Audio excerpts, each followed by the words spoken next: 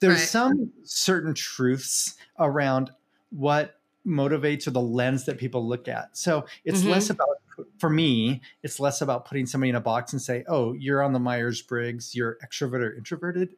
Yeah. I'm not so much into that as, oh, this is the lens that you see the world as. And then in particular, when your tank is full and you're firing at your best, this is how you see the world. And equally, when your tank is low, this is how you can see the world.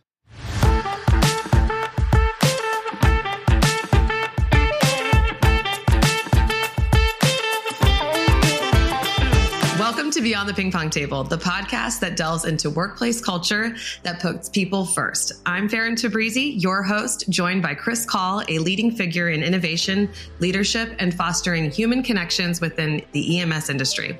Kris's journey began as a firefighter at EMT before launching paramedic.com and co-founding EMS1.com. Now serving as the Chief Growth Officer at Pulsera, Kris brings his extensive experience from roles such as firefighter captain, paramedic, and ambulance service director to his current practice as a critical care flight paramedic across rural Montana and Yellowstone National Park. Kris and I share a history dating back to 2007 with his co-founding of EMS1, where I was creating cutting-edge video content in public safety. Our collaboration took us across the country, capturing conferences, expos, and training content. And this was really at the very, very start of my career. So I'm really grateful and excited to have you here today because I always look back to that time and look at you as one of those true leaders. And we had so much fun together. And I just know how many people respected you. So I'm so excited to have you here today. Welcome, Kris. 2007, huh? Wow. Isn't it? Yeah. 2017. That would be a decade. And now it's 2024. You're good at math. It's life. It's life. Life is going by. I mean, when you start looking at those dates of like 15 years, 17 years ago, that's great. Yeah. It's quite a timeline. And I feel like it's been a really long time since you and I have connected like this, but thanks to like LinkedIn and definitely Facebook, I have to say that I've been able to kind of keep a pulse on what's going on in your life. Your kids are all grown up since I last saw them. And it's just really awesome to get to sit here face to face again. Yeah, I missed you. That's the value of online media. There's definitely so much with online media, but one of the things is that I do feel like I've lived life alongside of you and kept up with what's going on, which is always great. Yeah, I agree.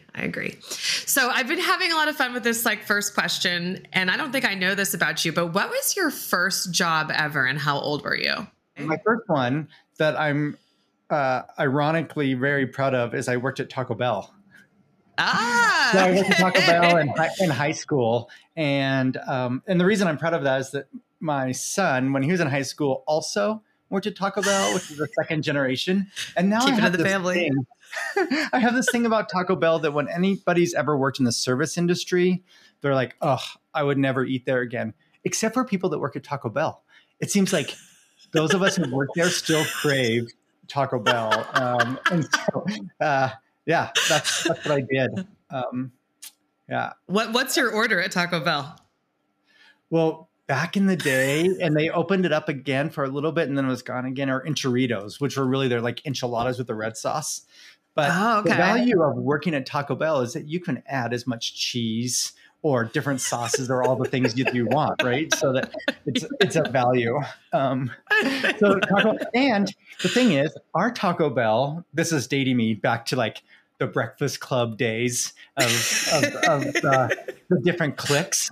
But I was like that one kid that I was a friend of everybody's, but I was also the one that probably would have been stuffed in the locker with the duct tape. I wasn't the stoner. I wasn't the jock. So I'm just kind of working through which person would I relate with. And they all were smoking. All the cool kids would smoke and take their breaks and smoke in the back of Taco Bell. And I tried to be cool. Just could not.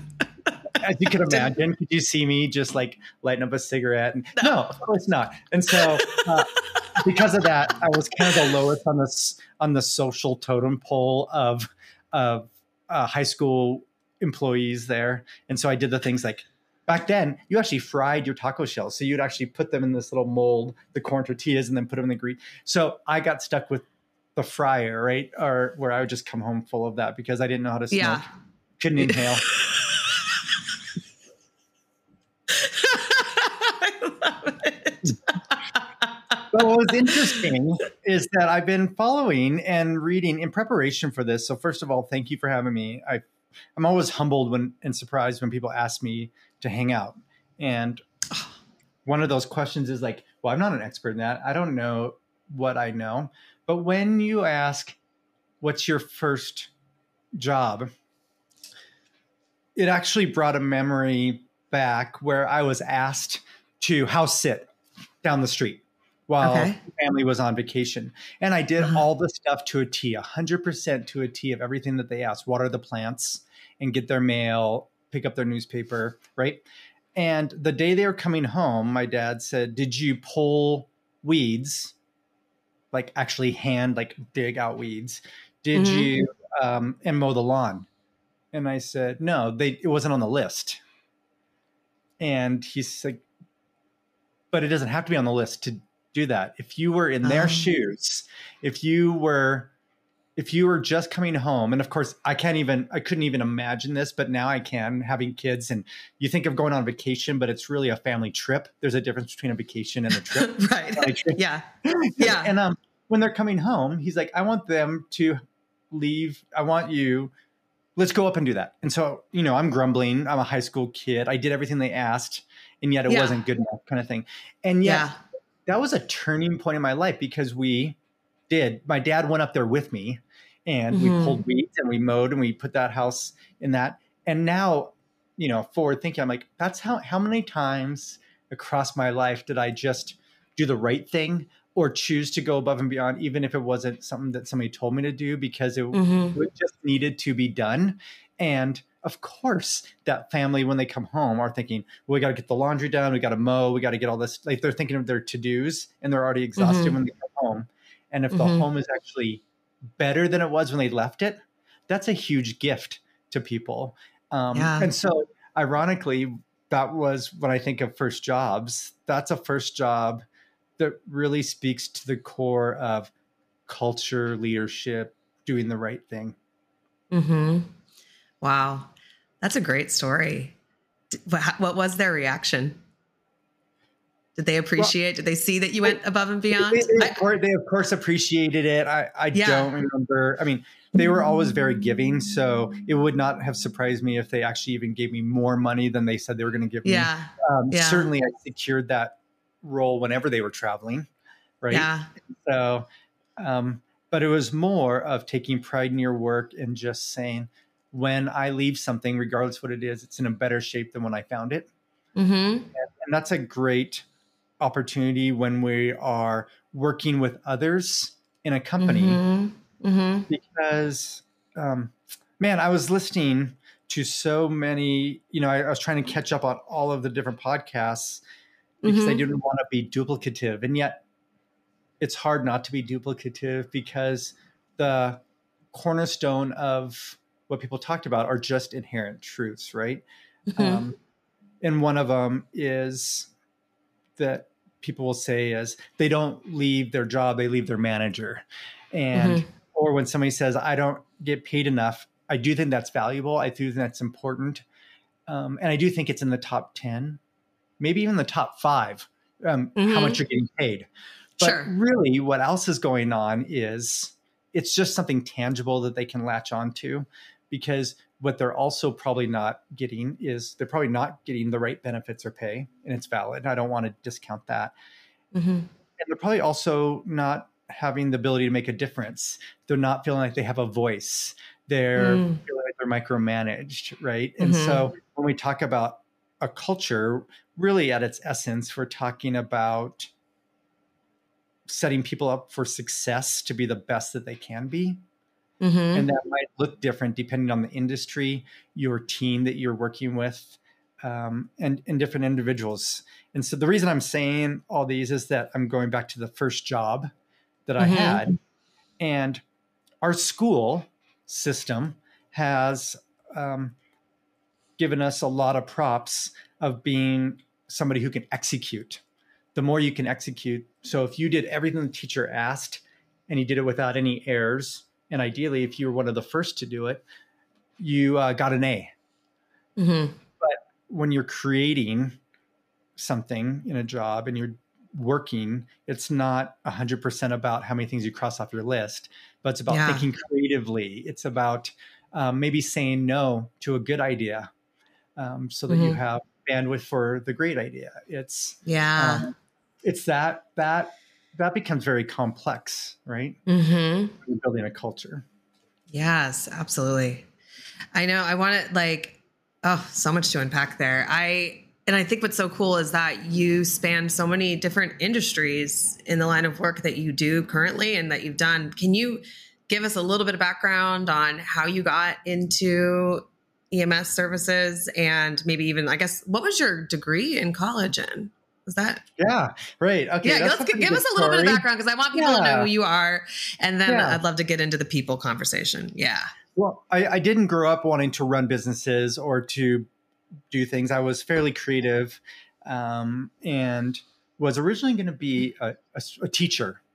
And so I went to college to be a teacher. Now, for those who are not in public safety, in the 70s is when paramedics first started popping up across the country, in Miami, in the LA area. And there's a TV show called Emergency in the early 70s. And the reason I say that is that people grew up wanting to be a doctor or a nurse or a firefighter, back from Benjamin Franklin's time for fire. You think of the Praetorian Guard for law enforcement. You think of nursing, hundreds and hundreds of years ago or even further. You think of the Hippocratic Oath with physicians even in biblical times. But the first paramedic in Montana wasn't until 1991. So many of us didn't grow up wanting to be a paramedic because they may not have even existed or really were part of the culture of that. So it's a really young industry. And because of that, I actually went to school to be a school teacher, originally history and English, and then transitioned to technology education, that intersection between tech and the world. And at the same time, and what was somewhat serendipitous is that in my division or degree, the technology education advisors were also park rangers. And as a park ranger, you're both law enforcement and fire and EMS. You cover all three when you're a park ranger. And so they had basically an emphasis that you can have this degree in education, but you would do your internships, your parablocks on teaching kids fire safety and stop, drop, and roll. Although arguably I've never had to stop, drop, and roll in my life. Did you ever see those memes where they're like, I thought I would have to use my skills to get out of quicksand so much more often than I do. Like, every TV show in the 80s was about quicksand. Like, oh no, TJ Hooker, how's he going to get out of quicksand? Lava. Like, I'm still waiting for the date. And I did an internship. So I actually went and got my EMT my sophomore year in college. I started in the fire service. And then I graduated. And when I graduated with a degree in tech, I really didn't know how to marry both of those. So I was the IT network. Back in the day would be a webmaster IT guy during the day. And then I worked on the ambulance and I continued on school beyond my 4-year degree to get my paramedic. And then when I was going to paramedic school, I was wanting to find, this is right when about the time that Al Gore invented the internet. So this is like the very few people, the internet wasn't a thing. And so I went to paramedic.com and long story short, it was just a domain name that was parked. It was around the .bomb, the 1999 .bomb era. And this guy who was a retired air medical pilot had bought the name hoping great things and ultimately sold it to me for pennies on the dollar. And so I grew that up to about 25 or 30,000 users. And it was really just a forum, a chat to connect with. And this was really just you, right? I had one business partner. You were like a solo. You had one business partner. Yep. And so what I did to make ends meet is I left the IT world to work as a full-time paramedic because we work shift work. So I had basically the 24-hour shifts. I worked 10 days on across over the month, course of a month. I'd have 10 days I worked and 20 days that I could work on paramedic.com. Yeah. And then in 2007, a colleague of yours and mine, Alex Ford, and another one, John Hughes, they were already in the police world. They were just starting the fire world about a year in, and they were moving into the EMS opportunity. And long story short is that they acquired paramedic.com, Praetorian did, and then hired me to be the first to really co-found the EMS One division and take the 35,000 users and that group and start growing that to really what it is today. That's where you and I met, because as we got in there was this thing coming out. There was a phenomenon called YouTube. And we're like, and one of the things that I think that Alex Ford did really well is instead of nickel and diming, kind of seeing what the competition's doing and then trying to one up them, which in public safety, that happened a lot. Praetorian said, what are the best amazing things that others are doing in online media, and how do we apply that to public safety? Right. And so you were instrumental. It's so great to look back at. We're like, we should do video. We should find somebody who understands how to do video. and then you really started the video team. Right? At that time. It was. So I did that. And then 2000, not quite, but about 10 years in, then I left to help start. I was employee number 2 or 3 for a company called Pulsera. And Pulsera is really, once again, the value and why people love Pulsera is that in the real world, we use our phone for everything. One of the things we don't use our phone very often to do is to talk.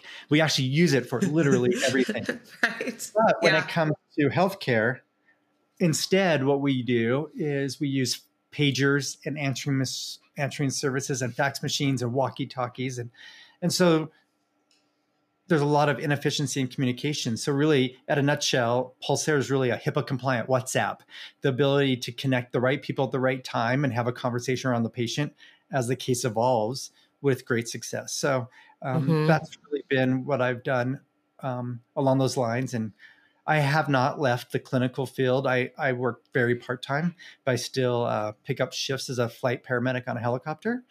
And then we've had just different other side things always throughout our life. So we have some real estate between my wife and I. We have we used to own with some other business partners, a private fire department. We have 2 fire trucks, an ambulance, 14 full-time employees. What? I didn't know about this. Yeah, we've since transitioned that as that opportunity morphed. We now have a fleet of 11 cars on Turo, which is like Airbnb for cars. Yeah, I know Turo. That we rent out here in Bozeman, Montana. So there's I think we have like 3 Teslas and 6 or 7 Suburbans and a couple Subarus, and busy. You're always keeping busy. Are you ever going to slow down? Now that the kids are gone, is it like slow down or is it like speed up again? I'll tell you, there's a thing called empty nesters and this difficulty to reconnect. And what are you going to do? I did not have that challenge. I have the challenge. Arguably, both Ethan, he just turned 21, Hannah is 22. They're some of my best friends and we're really close. And they're living their best life. And but what's so great is it's actually harder when they get home because they're like, well, what are we going to eat? I'm like, I don't know, you're eating, but we're out. We're out of here. Like our life has become so easy to do that, to travel and that kind of thing. But I do think that change, that opportunity now is to have these type of conversations, to pay it forward and to spend more time mentoring and helping nurture the next level of generation. I don't think going back to what we started with you go to school and you're graded on and you're tested and your performance is measured on the ability to cross things off your list. Mm-hmm. And so the concept of delegating, to give authority to others, to empower them, to give them a voice and the tools, that's not something that has ever been taught. For 18 years of your life, you've actually been taught to just do. And now, like, how do you do that? How do you empower? And you hear those stories, right? Like, where people are like, well, they're really good at what they do, but I feel like I'm always micromanaged by them, or I feel like they just step all over me when I'm sure that the person who's waking up doesn't say, who can I micromanage today? Who can I annoy today? Right. But that's their skill set that they've been taught is valuable. Mm-hmm. Yeah. So that's my story. Yes, that's great. Oh my gosh, there's some new things I didn't know about in there as well. So you really saw a need for more resources and education when starting paramedic.com, right? That was like... Right. And that's the marriage of like my background, my degree in education and my love for teaching with technology. Yeah. With the ability to tangibly make a difference, and public safety is one of those great industries that it's really easy to get to the core and the passion of the people who work in public safety. Right. Absolutely. And so that's that ability. And for those who are listening, really, if I had to distill it down, I'm really just a storyteller. I really like to tell stories. And my particular area to tell stories is in public safety. That's my area.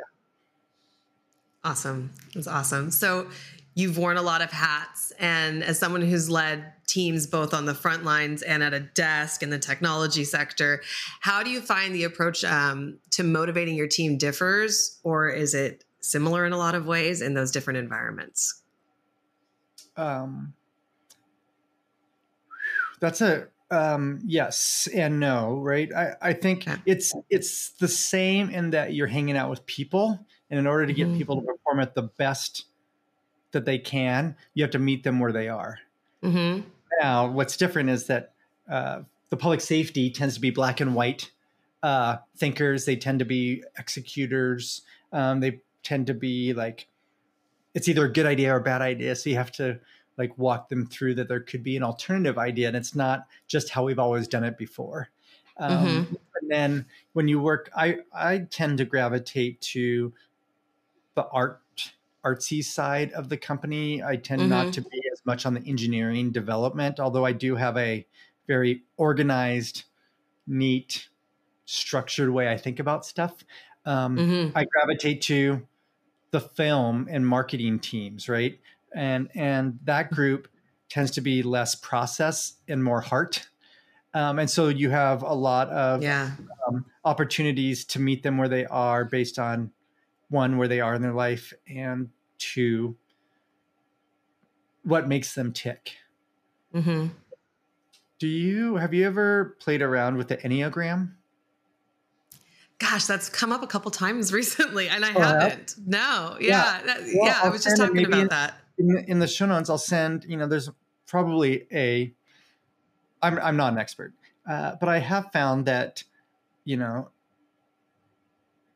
whether it's Myers-Briggs personality type, Enneagram personality type, I'm a oldest child, I'm the baby, I'm the middle child. I'm a Cancer, you're a Virgo. There's some certain truths around what motivates or the lens that people look at. So it's less about, for me, it's less about putting somebody in a box and say, oh, you're on the Myers-Briggs, you're extrovert or introverted. Yeah. I'm not so much into that as, oh, this is the lens that you see the world as. And then in particular, when your tank is full and you're firing at your best, this is how you see the world. And equally, when your tank is low, this is how you can see the world. And I'll use my family. I'll use my wife and I. I'm on the Enneagram. I'm a pleaser and a performer. And I know that's probably my greatest strength. And my weakness is that to say no is really hard for me. And I want to say yes, and I want to do a good job. And for true disclosure, how much how many times did I text Farron saying, I've listened to all the podcasts and I don't want to do this. I'm trying to do all these things. And right. That's the pleaser side of me that I know. But I don't look at it as, oh, she's interviewing me. I'm like, well, how many people could listen to this and what could they be doing with their life outside of this? That's a big weight. I don't want to waste their time. Right. My wife is an Enneagram 1, wing 9, 9 wing 1. If these don't make sense, I'll explain to them. And so she's very critical of how the world could be and very justice driven. So we'll both be doing the same thing, but I'm doing it because I'm doing it from the sense of trying to please others. And she's just doing it because it's the right thing to do. Give others a voice, the voice for the voiceless, to serve the underserved, right? And I do it because I want to please them. She's doing it because they need it, right?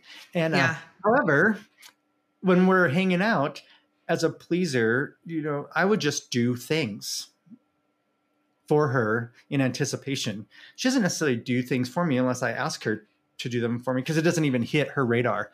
And so when my tank's full, I don't care. That's great. But when my tank's empty, I know I have a sensitivity, because I am pretty sensitive, to be like, how come I'm doing this all by myself? Why isn't she helping me? But that's all my baggage, right? That's me. Yeah. Mm-hmm. And same for her. I can say something like, Sarah, that was really frustrating for me when you said this yesterday. And then instead of it being something that she just said to me, she just said it. It wasn't personal. Mm-hmm. At the very surface level, she can internalize that because she's so critical of how things could be. She once said to me, you think that I'm critical outwardly? And she's such a loving person. So those who don't know her, this makes it sound like that. She's like, but you should see the voice that's in my head of a recovering perfectionist and trying to be good enough. You should see the critical voice in my head. And so I'm like, oh, so when her tank's low and we're having those conversations, it's not, I could have been softer with Kris. I could have brought more context around what we're talking about. It is, I'm to my core not a good person, right? Like those are the things. So now let's put that back. That's not, and I'm exaggerating these examples, but what was interesting is as we learned each other's Enneagram and I could look at it, I could now say, oh, well, that's the lens that she looks at through. And also when she's exhausted or tired, and she's a big introvert, so she hasn't had time to be by herself to fill up her tank and read, then her personality will shift to tend to look through things through this lens. And by giving her grace or just letting her be, or giving her time to recharge by reading or doing that, that's really what she needs. She doesn't need me to say, man, you're really short right now or whatever. Right. And on the same way, when I'm traveling, I'm 50-50 extrovert, introvert. People think I'm very extroverted, but when I come home, I'm a homebody. I like to be home, but I can tell that I become a lot more sensitive when my tank's low. And instead of Sarah picking at that of like, why are you so snappy? Why are you this? She just lets me be me. And over the next little bit, my tank gets full. I've had some time. I sleep. I've eaten, because we're running when we're traveling. And so let's put that in the workplace that I'll watch, and there'll be individuals. I once had a gal when I was working on the ambulance. I got a phone call from the fire captain that she was really short with everybody and hurt the firefighters' feelings. This little gal paramedic hurt these big captain firefighter feelings, but that's just kind of life. Doesn't matter. She did. And yet she was single, but she was changing apartments and she was going through a breakup with a guy that was not good, but not bad. Like there wasn't a reason to break up, but it was it was her story, right? It's her story. Right. But when you put all that together, me just saying, hey, this is the last written warning. If she had a history of not engaging with others on scene when working well together matters, when you're taking care of patients, that's one thing. But when it's a one-off or doesn't seem quite right, or you start talking, she's like, I haven't slept for a while. And I'm really like, I don't need to add that extra weight. She's already stressed. She's already frustrated. She's already going through different things. And then to say, I think she's going to get in trouble or written up, doesn't actually walk alongside of her and fix that problem. Right. And of course, there's a spectrum on all stuff, right? We still expect that either they take personal time off or that they can have their head in the game, right? This is a serious. So I don't want to say that that's a reason why we just give people free passes, but it is humanizing it that we put policies and procedures to standardize or share a shared consciousness of what our expectations are. But we're really trying to meet people where they are, and they're bringing their past jobs. They're bringing their past. I think I read a great article from you where somebody had said something once, but it sticks, especially when you're young and you're working really hard. Things stick with you forever and forever. And to work through that and to say, well, wait, is that true? Is that changing? That's exactly what's going on. And as the leader or creating a culture, your quick response to shut somebody down or jump to the conclusion or say, well, that's unacceptable behavior, Captain whomever, I'm going to make sure that person gets written up. Like, you're not really looking at the problem or looking at the world. And I want to walk along people during their best times in life. But that also means we're walking through some of their toughest times in life. And the assumption is that I can have good days and bad days, but your doctor can't. Right? You always think that your doctor is well rested. They never make mistakes. Right. And you would hope that. Yeah, you hope so. Yeah. but the reality is, well, that's an unfair expectation to them. So whomever I'm working with, that's an unfair expectation to them. And so meeting them where they are, I think I have some employees who they just want to be the best at what they do in this box. And they want to be an expert in it. And they want to cross these things off their list. And they want to do that all the time. And I'm like, man, that's great. Because I need somebody who's going to come in and manage all of our trade shows or do all of our design stuff. And that's their thing. They don't want to lead people. They don't want to move up in the company. They don't. And then you have others who are like, I will want to do whatever you think is best for me, but I want to learn business. I want to grow. I want to like eventually have opportunity to lead others or be a manager and help learn that. And so two different individuals, both in the marketing team, we're providing one opportunities to grow and move into different roles. And the others, we're making sure that they have the resources and the expertise to be the best that they can be in the roles that they are. And they're both valuable. Have you ever read Kim Scott's Radical Candor? She gives a really, do you know that book? I wrote that down. No. Yeah. I wrote it down. Was it your, I feel like it might've been your cousin who said something about it. Or I brought it up. Yes. Cause we talked about it because I just finished the book and she has this great section about your rock stars and your superstars and acknowledging who your rock solid people are. Like you said, the ones who are going to be those taskmasters that are going to get the job done. They're not worried about climbing a ladder anytime soon. They're just, the solid, reliable people. And then you've got your superstars and like giving them both. Like, I think like sometimes we can think kind of narrow and think like, oh, if they're not trying very hard, they, if they don't really like care about this job, but it's no, they like, this is what they're good at. This is what they want to do. Let's nurture that because we need those people to help propel the other people. Right. Yep. I remember saying I was driving, listening to your podcast. I was like, Radical Candor. I have to remember. So I just wrote it down. Because, she's actually local out here. Bring her on. I wish.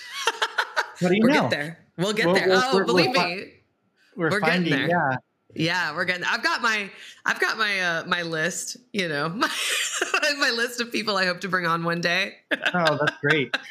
At Pulsera, we had found this thing for managing change, and really, it was so brilliant. It basically has these like 5 things to manage change, and if you get all 5, then you can make change. But if you miss one of them, like resources, people feel ill-equipped. If you aren't giving them the vision, they don't understand why they're doing something. If you don't incentivize them, like this will help with patient care, or this is this, then they are, why should we change based on our product, right? So this gal basically said, you're going to have people that are resistant to change. They're going to be confused. People will be frustrated. These are the outcomes. So when you're talking to somebody and you're seeing this outcome, you can look back and say, you know what? We didn't do a good job sharing the vision. I don't think we've equipped or trained them with the right knowledge or education in order to do whatever. And, but when we had posted that, ironically, there was this big lawsuit decades ago. And we had associated her chart with another gentleman, which he had and this had nothing to do with us. But since then they had worked it out, but she was supposed to be attributed to it back in the early 80s.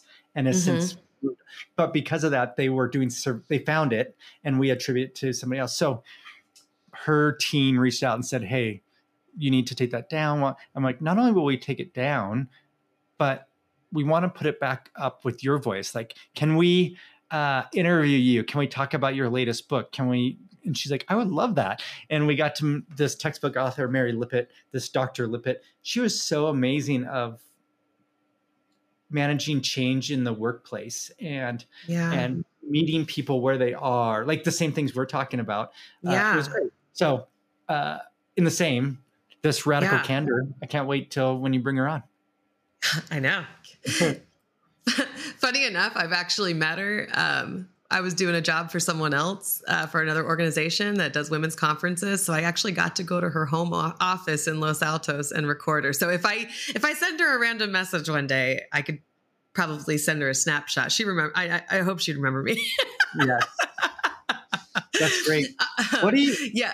Oh, go ahead. How are your kids?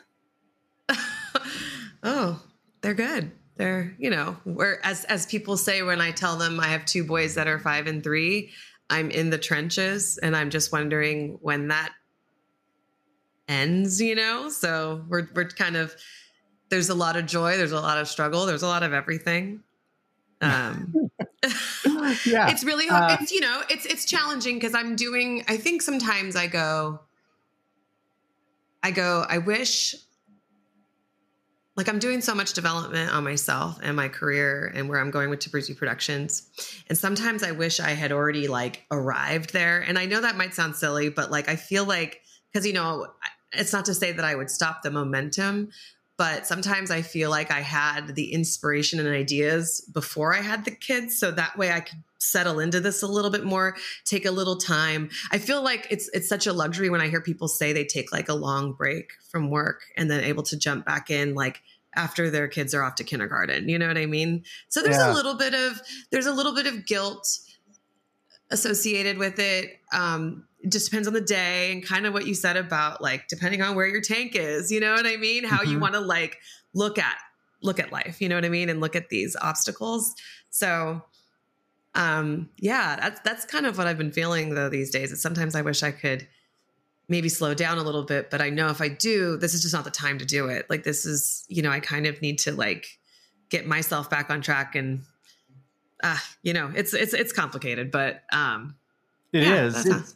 It's even, I read this also a great book called The Checklist Manifesto. Okay. And it's based on a surgeon, but his idea is there's things that are very simple, like opening and shutting the door.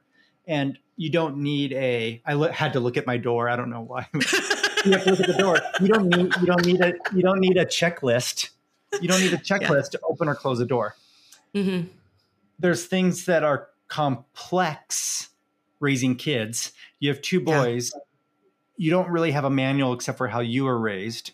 Mm-hmm. And yet you raise them the same and they're not the same personality, right? Mm-hmm. That's really complex. They have their own personalities. There's things that happen that you can't recreate. And then things that are complicated. And in the complicated, that's where you make checklists. That's where the pilot makes a checklist of everything. And they go through the checklist so they don't miss things, because it's an easy thing to miss with a high risk if you miss them. but Right. by having a checklist, you're not relying on. And so interestingly, we don't need a checklist for opening and shutting a door, but I started putting checklists and building and planning out things that are complex or complicated so that I have room for the complex, right? Because you're right, balancing that, trying to be present when you work. I do both, right? I work as a clinician. When you clock in and clock out, as soon as the next flight paramedic, flight nurse comes in and I leave, I don't think about the next call. There's something valuable that's there when you are an employee, where when you're off shift, you're off shift. But when you're building a company, when you're working with others in this type of world that's, private or, well, it doesn't even have to be private. It could be a nonprofit. It could be wherever. Like the work never goes away. You will always have more than you can do. And, that's tough to prioritize, making sure you're doing the right things, taking the time. And I feel like you did that, right? You moved from your office to the road for a little bit. Yeah. And did that help put perspective of the things that mattered?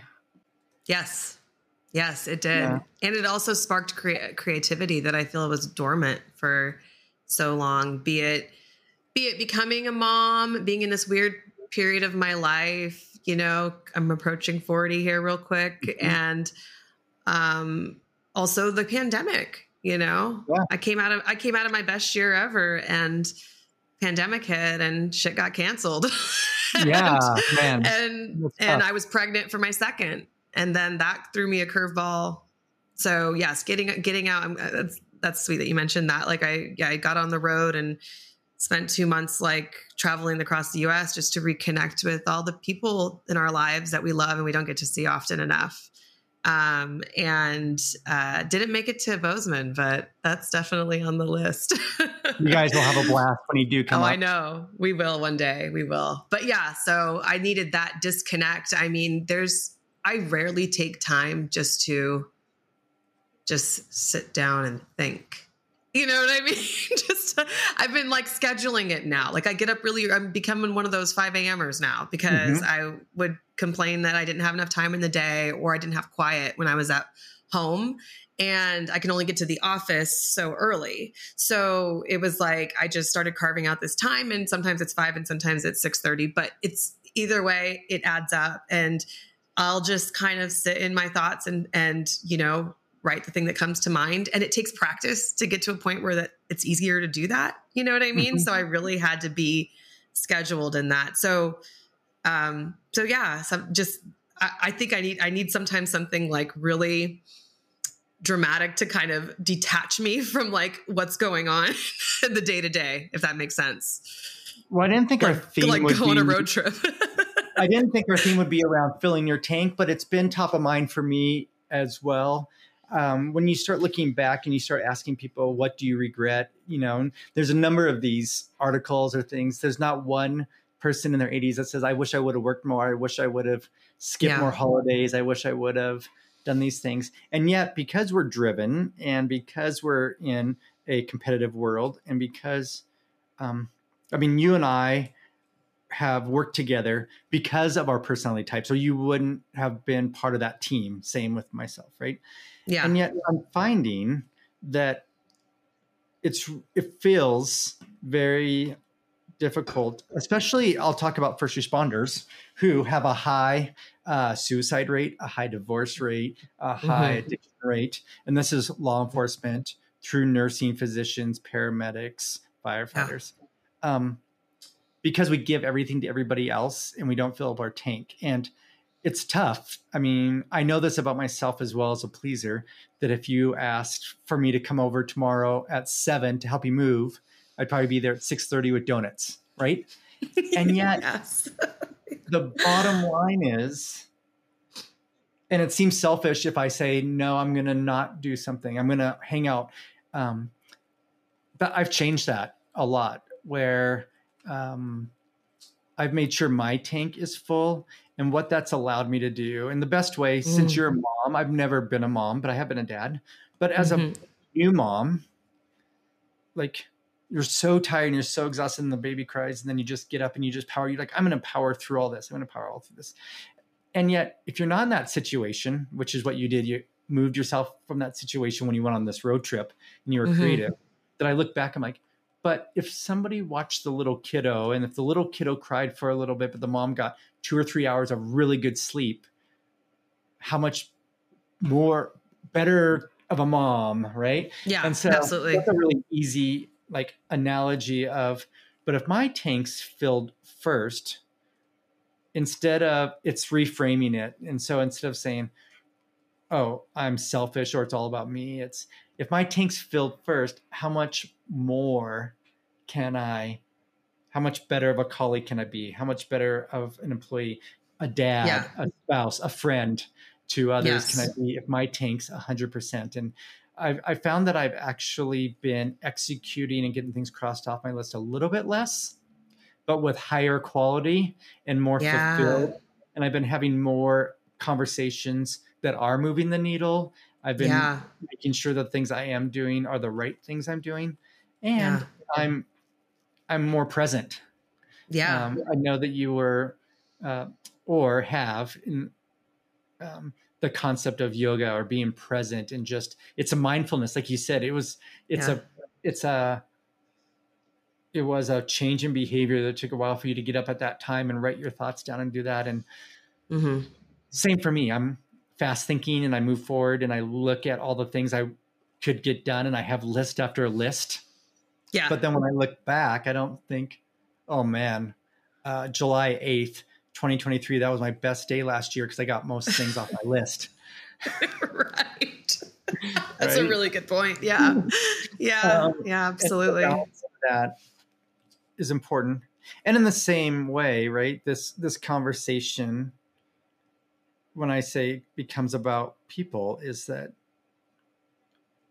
we're slowing down and asking you how your kiddos are, how your partner is, how that trip is there, where are you in your journey, and like all the great things, and also where some of those things are tough, and people get that because they're just a few years or a decade or a few decades, depending on where they are in life, ahead of you.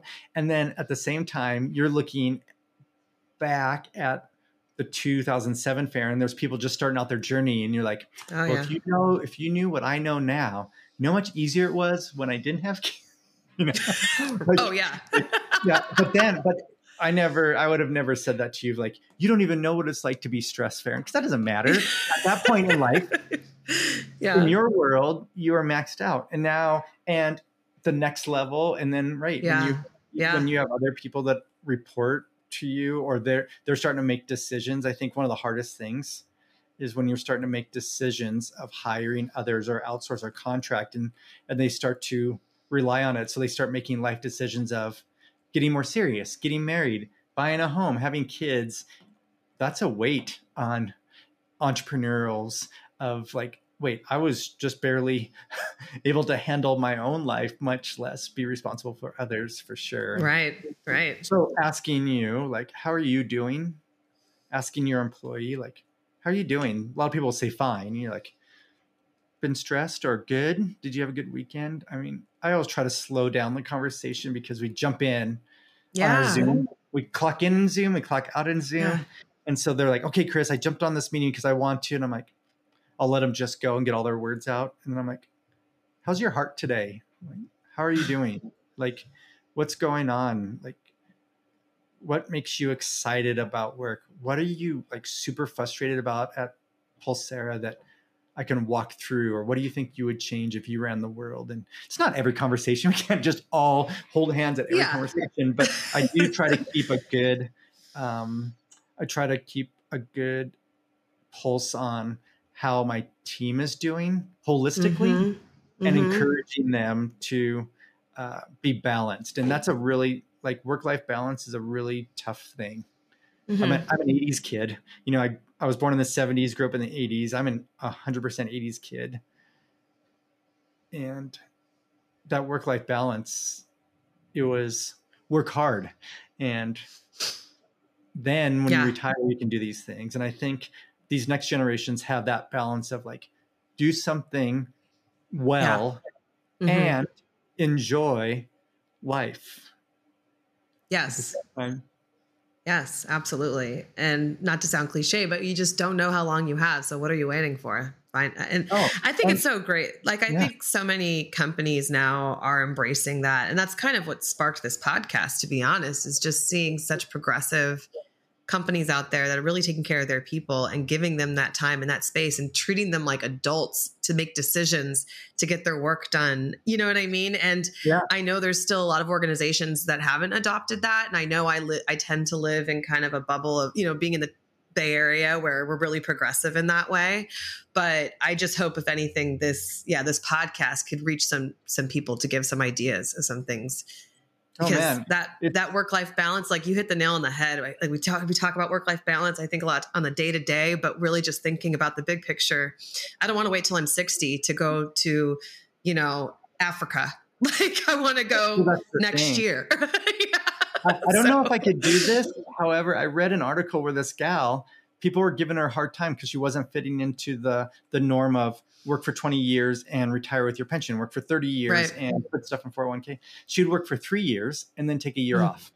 Yeah. And work for 3 years, take a year off. And they're like, but you don't have anything saved for your retirement. And you're doing, but she's like, I am doing my retirement because instead of working till age 75 or let's say 60 and then having 20 years of retirement, I'm taking those 20 years and I'm putting them throughout my life when I can surf, when I can slip and fall off a mountain bike and it doesn't hurt for 4 days like me. Like, oh my God, it's so true. Yes. My family is in their 60s. Our parents are all in their 60s and they're all doing overall well, but things are falling apart on them fast. And 100%. You got to do things while you can.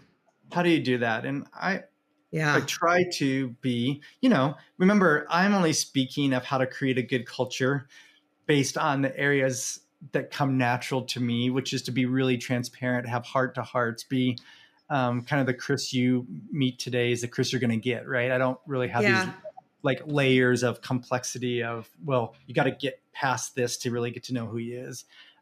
So it might not work for others, but I do feel, there's always this banter of, is your company a team or are they a family? And people have been on both sides of it. And I kind of actually lean more to the team analogy that some team members, just like some teams, they were great during that time. And then this is no longer a good fit for them and they choose to leave, or it's no longer a good fit for us. They choose to leave and you're always putting the right team member in. I like the team idea. I tend to be, because I'm a pleaser, I am much better at giving candid feedback now. But I had to reframe it in my mind. Instead of hurting people's feelings, I was saying, but if I'm hiring you as the elite athlete I think you are, if you were a runner in the Olympics, and I kept saying, no, overall you did well, and here's the things, like I want to see some good stuff and then some critical and good stuff, you'd be like, I already know I'm a good runner. I'm in the Olympics. I already know my splits. I know I know the next 10 countries' top runner splits. Like I want you to be, I brought you in to make me the best that I can be. When I reframe it like that, and I share that with the team of that we're bringing you in because you're already an elite athlete. And so we're trying to give you the feedback to continue being the best that you can be on that. That's a whole, that when you reframe feedback that's timely, with that, it's a whole different area, because if I'm an elite athlete, I can't wait to get that feedback. If I'm in a vacuum and people are just always feel like left and right, I'm getting something circled with a big red X through it that I did wrong. That's not the good feedback. And so I look at it of how are we connecting at a soul level and helping them be their best. And my hope is that when Farron worked at Praetorian, I'm not trying to keep her there forever. If she chooses that path and it works for her for forever, more power to her. That's great. However, I do want it to be one of the best chapters in her journey to being the best Farron she can be.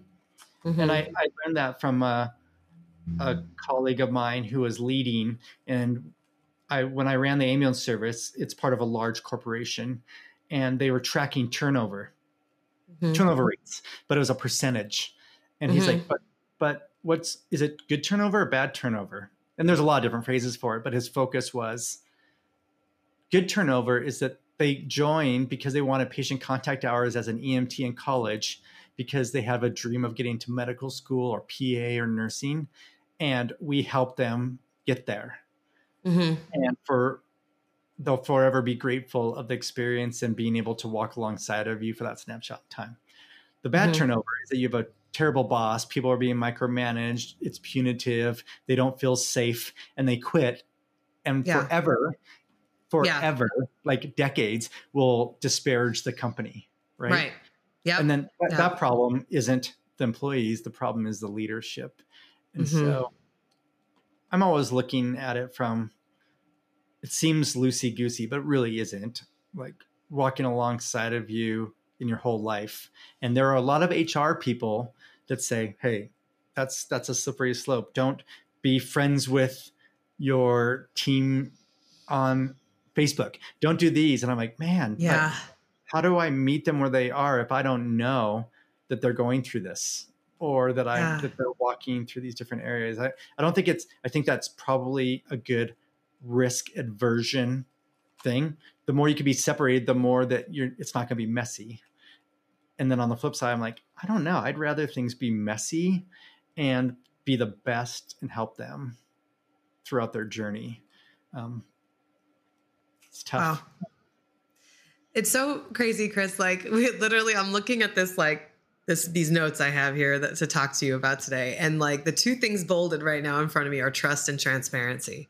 And that's like, without me even having to get to those questions, that's exactly what we just talked about, And I always admired how you had a balance. You balanced it. It was a balancing act. I'm sure it was more complicated than it seemed, but I think, and add more if there is, but just like you said, just talking, just asking the questions, treating people like people. It kind of just all really starts there, and also sharing your stories alongside. And it just opens up opportunity for so much more learning about each other and how to work with each other. And while those like Myers-Briggs and I think I keep saying it wrong. And Enneagram, which I'm going to do now because this has been. I'm going to put them with you to add to the show notes because. Yes, let's do that. Yeah. Because I remember being in a management role at my last company 10 years ago, and we did the Myers-Briggs, and that was the first time I'd ever done anything like that as well. And I remember it did open up a lot about my team that I didn't know. So, and it did teach me how to talk to them differently because we're not all the same. So I think that's so important. Yeah. Well, and people should do it only from a self-awareness. They should do it, right? Like Sarah and I will be hanging out. I'm like, what do you think your mom is? And she'll say, she's a 6. Now, for what the Enneagram is basically personality types of 1 through 9. And then you tend to, let's say it goes 1 through 9. So if you're a 9, you also might have some tendencies towards a 1 or an 8, but you're kind of in that third of the group. And, but there's so many great podcasts and resources. And what I found is starting the journey with me of me being the best that I can be. It's not easy. There's some great books that they tell a story and they're like, but when your tank is low, this is how you see the world. I'm like, oh, that makes so much sense. I see the world like that. Yeah. But more importantly, others don't see the world like that when their tank's low. They're short or they're closed off or they're in their head or they're guarded or, or sad or because they're processing it differently through that. And it takes 15 minutes to walk through it. And then you can it's just great because it's not the answer. It's just a tool. And so we've done that with our team. And then I can look at each individual. I'm like, in our team meeting with Zoom and all these photos, I'm like, something's going on, or that didn't relate well. And I'll dig in with that person later. And they're like, well, Kris, you're responding to all these emails and you're going through and I'm doing all this work, but then I get it back from you and it just is full of red ink, figuratively. Like you edit it. It's like, maybe I shouldn't even do it. You should just do it. Cause I feel like you're just redoing all my stuff. I'm like, oh, they're interpreting. And then they put that through their lens because their tank was low, that I'm not good enough. I don't even know why I'm here. And I was like, man, I looked at it where nothing is more difficult in the world than having a blank screen with a flashing cursor. By you even giving me bullets or giving that idea, I can riff off of you. And it's like a music, like you're starting something and I'm riffing off of you and we're going back and forth. So I look at it like, you're saving me 90% of the work and I'm able to take that and do the next thing. And yet I guess I could spend a little bit of time teaching you how to edit or think differently or why I edited or changed that. So I started just, instead of editing, taking it onto another page, doing it, and then putting rationale of like, I'm thinking this, or I always find these tips to make it more compelling. If you move the hook, we were taught to do an intro, a body, and then the summary. But usually the summary is what the most important thing is. And we buried that lead. Moved that to the very top. Yeah, move it up to the top. Like, and I'm like, she's like, those 20 minutes of just walking through some of your best practices and memorializing that just jumped to here by you and I having a transparent conversation of your perspective. Like in my mind, I couldn't even think that it would be anything else, that I'm not good enough and I shouldn't even be in this job, which mortified me, right? As the boss. That was a miss. Like I was thinking just the opposite. She's such a great chiseled athlete that I'm just giving her the feedback, but I wasn't giving any context around it. And so I have story after story. And yet I do think you asked about being transparent. And I had a challenge after a couple of years of EMS 1 is highly visible. Farron, for those who are on this podcast who don't know, I could easily say is the leading videographer who could tell a story in public safety, right? And as we walk through that, that's this gift of doing that. And yet then people say, well, if she's so good, I'm not relatable. I'm just starting in the industry. That's not what you want. You want them to know. And so I had gotten the reputation of super smart, can make anything happen, well connected to everybody. And I'm like, man, that was not my journey. My journey was people tell me I wasn't good enough. People tell me that I didn't fit in because I was too creative. Like I didn't like rules as a paramedic. And it was a very paramilitary, public safety is very paramilitary, like, you know, you're the rookie. Like we're seeing those things start to fall, those old guard type mentalities start to fall finally. But there is hazing and there was all these, like my journey was me, a few people throughout my life at the right time, putting their arm around me and walking through for me to stay. And so it was only the last couple of years. I'm like, I didn't not tell the whole story on purpose. I just focus on the things that I was good at talking about, but I'm going to start talking about the failures of Kris Kaull or the challenges I had. And there's a lot of people who want to speak publicly at a national level. And number one thing is that they're always focused on trying to be perfect. They don't want what other people will think of them. And I'm like, except that the more real you are, then the more relatable you are. And people will say, man, that person connected with me at a soul level. And yet you might not have been perfect. Who cares about the ums and those things? You were connecting with them at a human level. Like that, those are key. And it took me a long time. You know, I'm a pleaser. I wanted things to be perfect. I'm a perfectionist and a pleaser, probably the two worst, right? So it's complex. It's good stuff though, Farron. It's such good stuff. Oh my gosh. And I feel like we need to set a date for another conversation, because you just made me think of something too. And going back to that teaching background and how you wanted to teach and how you ended up teaching just not in a classroom setting necessarily. Right. I would love to talk more about how giving feedback in a teachable way, you know what I mean? Kind of getting into that a little bit. I think that would be exactly. And I think that's something I could use a lot of help with too, you know? So as I grow my team and try, like you said, teaching, it's hard sometimes to teach the creativity part. You're like, well, this is what's in my head. That's just how I see it. But how do I help someone else understand how to look at it that way and how to tell the story that way. Or, your dev team, and I'm being stereotypical, it's not true, but the people will move to certain areas because of their personalities. So they'll move into engineering, or they'll move into development, or they'll move into maybe in the operations team, you'll have the touchy-feely HR, but then you'll have the people that are finance, right?